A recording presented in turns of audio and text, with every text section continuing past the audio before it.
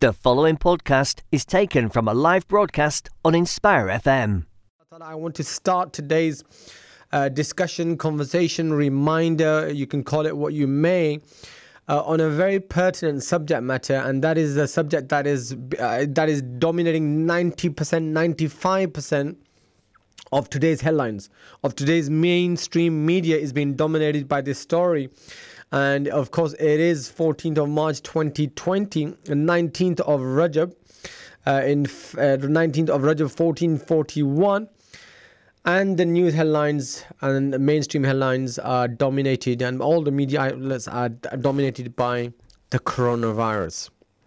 And there's been so much discussed and so much said and not said with regards to this particular virus.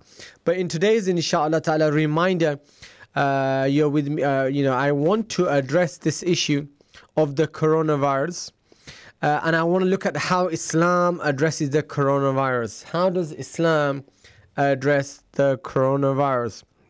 And subhanallah, this may be a question that a lot of us think in our minds, and we think, wow, does Islam actually address the coronavirus, right?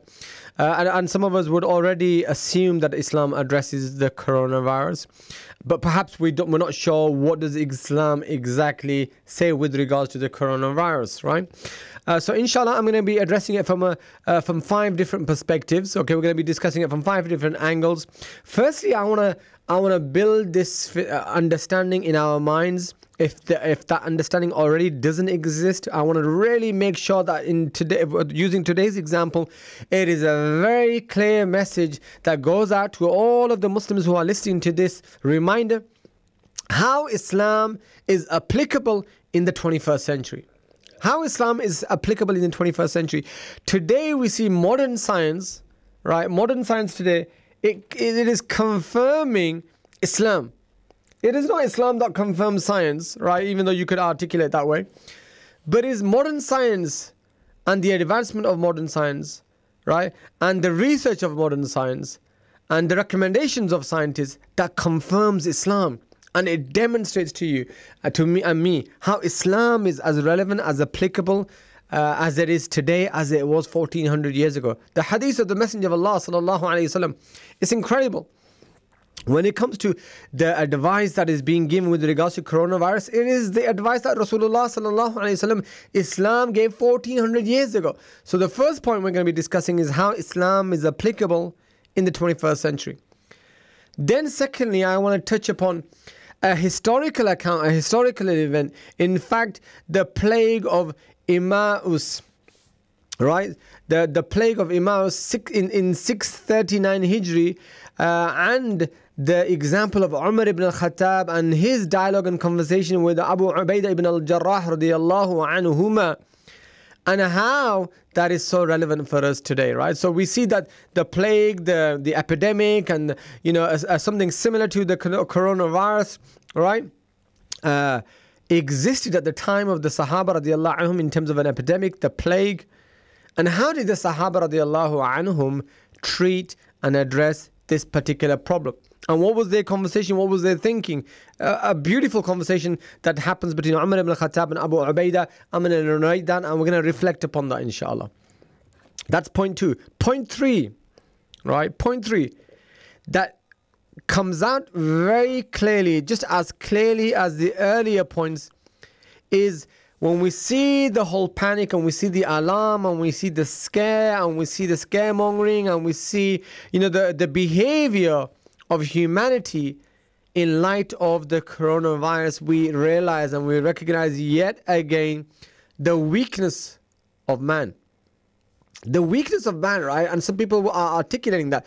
But I want to go one step further. It's not just the weakness of man, but it's the weakness of man-made systems.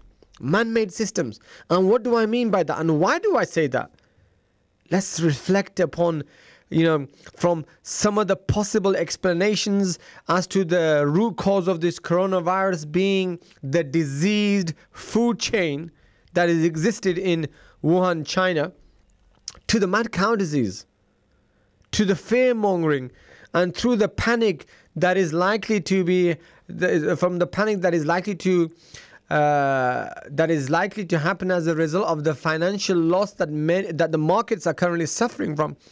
These are the symptoms, these are the ramifications that we are seeing and demonstration of man, his weakness, his inability to define a system for human beings, right? And therefore, right, the systems that he defines, the rules that he defines, the halal and the haram that man decides to determine for himself, right, is going to be flawed and it's going to have repercussions. And that is the third point that I want to make. Fourth point, inshallah, is a reminder, an overall reminder for myself and yourself that these epidemics are a form of trial and tribulation from Allah subhanahu wa ta'ala upon humanity, and how we should remember that, and how we should be reminded by that, and how we should respond to that. And finally, inshallah ta'ala, I'm going to be picking up upon understanding the decree of Allah subhanahu wa ta'ala. If we have this Islamic perspective, this Islamic outlook, this Islamic framework in our minds, right, it allows us to deal with all eventualities. It allows us to deal with all realities. It allows us to deal with those things that are beyond our control. What do I mean understanding the decree of Allah subhanahu wa ta'ala? I mean understanding the decree of Allah subhanahu wa ta'ala. Understanding your ajal. Understanding that your lifespan is already fixed. You can't run away from your termination of your lifespan. Your rizq, your provisions are defined. All right? And even though it causes nervousness in my heart, I have to console myself that my rizq is fixed from Allah subhanahu wa ta'ala. Understanding the decree of Allah subhanahu wa ta'ala, the qada of Allah, that these are matters which are beyond my control. I have no control over these matters. So if I have no control over my lifespan, I have no control over my rizq, I have no control over those matters which are beyond my control and happen to me as an individual, then why do I worry so much? Why do I worry so much? So these are the 5 different perspectives that I'm going to be discussing in this reminder. And it's a very key perspective. It's a very key prism. It's a very key kind of outlook that I want to recommend to myself. I want to recommend to my listeners. And in terms of how we look towards the coronavirus. And inshallah, these 5 areas are going to be very pertinent reminders for us in the way we move forward, inshallah. Thank you for listening to our podcast. Why not tune in to our live stream at inspirefm.org and follow and subscribe to our social media platforms at Inspire FM Luton.